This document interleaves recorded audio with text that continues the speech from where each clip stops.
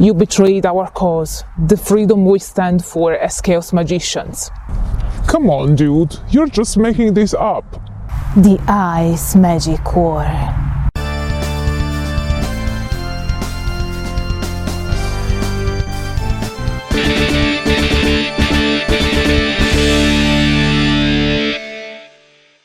Hello everyone, I'm Dr. Angela Puca and welcome to my symposium. I'm a PhD and a university lecturer, and this is your online resource for the academic study of magic, paganism, shamanism and all things occult. This episode's content is sourced from a recent peer-reviewed publication by Dr. Bernd Christian Otto and will focus on the so-called Ice Magic War, which caused the major schism within the chaos magic order of the Illuminates of Thanateros, also known as the IoT.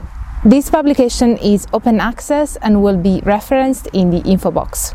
As you may remember from a past episode on the IoT, even though the inception of the order is believed to coincide with that of chaos magic, which took place as a result of the works published by Carroll and Sherwin, the IoT took form and became operative in 1986 thanks to a public seminar held in Germany. The main protagonists of that event were Peter J. Carroll and Ralph Tangmeyer, also known as Frater UD.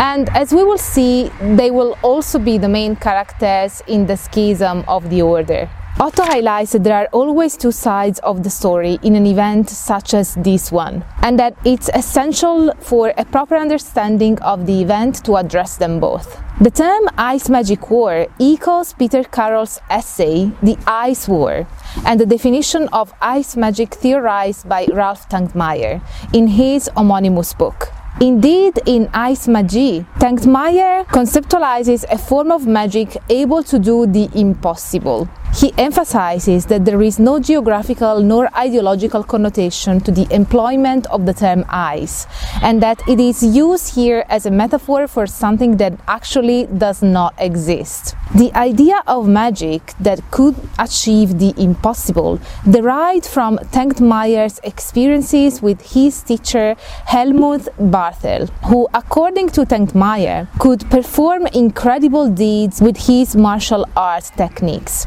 Deeds that were usually called magic by laymen, but that go beyond the common understanding of the word. Hence why the concept of ice magic. Now, in Peter Carroll's version of the story, the conflict began during the third AGM, or International Pact meeting, in 1989, when Tangmeyer told his then-friend Carroll about the aforementioned incredible deeds of Barthel, provoking Carroll's criticism. In the year between the third and the fourth AGM, an increasing number of members of the German section began to sympathize with the Barthel-Tangmeyer approach, leading Carroll to believe that Tangmeyer had actively attempted to lead a section of the pact into it. Carroll then publicly decided to denounce Frater UD for abusing his position and for fostering a right-wing mind control cult with a despicable agenda. The ice magic philosophy appeared to Carroll as a grim and paranoid Luthian atavism, which might have had a ghastly consequences if it had spread through the fabric of Western esotericism. There are overall 5 reasons behind Carroll's concerns. First, Tangmeyer's alleged adoption of the ultra-right-wing agenda. Second, his shift towards secrecy. Third, his shift towards hierarchical dictatorial forms of leadership. Fourth, Tangmeyer's and Barthel's abuse of power and the alleged threats to punish members, which would have undermined the magical freedom and individualism the IoT stood for. And fifth, Tangmeyer's alleged attempt to take over the entire IoT, thus disempowering Carroll.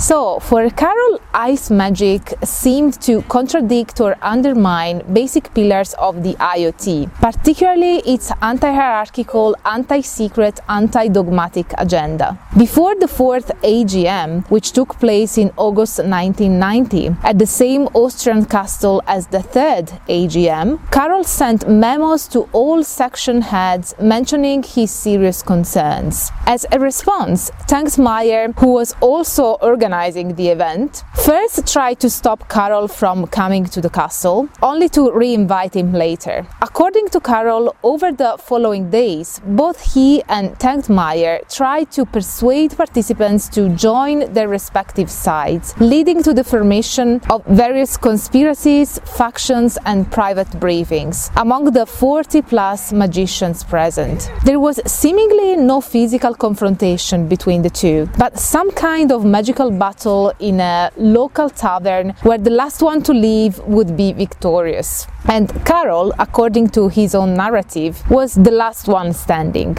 Interesting to notice that this event never happened according to Thankmeyer. In any case, the schism had been established. In the aftermath of said AGM, Thankmeyer led several German members plus the UK section head and his other half to the ice bunker. Carroll claimed that Thankmeyer had done a deal with the Ice Lord, who would be Barthel, to bring him more people in return for sharing some of his absolute authority over them and for getting ice magic teachings. Carroll allegedly engaged in practices of hostile long-distance magic for quite some time and tried to acquire sympathizers, eventually persuading the Austrian section leader to prevent Thankmeyer's participation in the forthcoming 5th AGM. Since several Thankmeyer sympathizers proclaimed themselves in charge of the order, Carroll stipulated an agreement with the remaining loyal section heads to excommunicate Thankmeyer.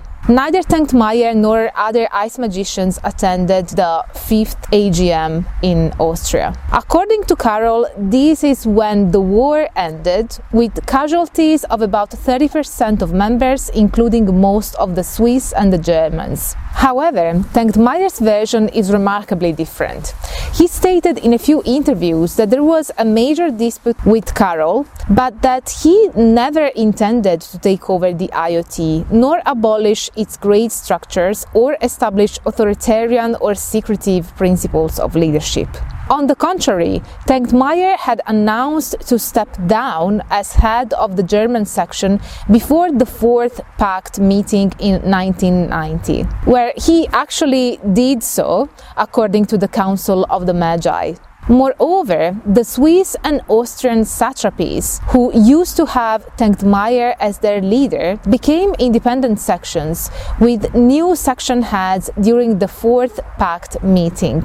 Thus, Thankmeyer technically gave up his leadership of the German section, which had previously included Austria and Switzerland, at the very meeting during which Carroll accused him of yearning for more power within the order. Thankmeyer claims that he never felt comfortable as the leader or spearhead of a magical grouping, hence why he rejected various offers to become Grand Master of the Fraternitas Saturni, a group he is still involved with today.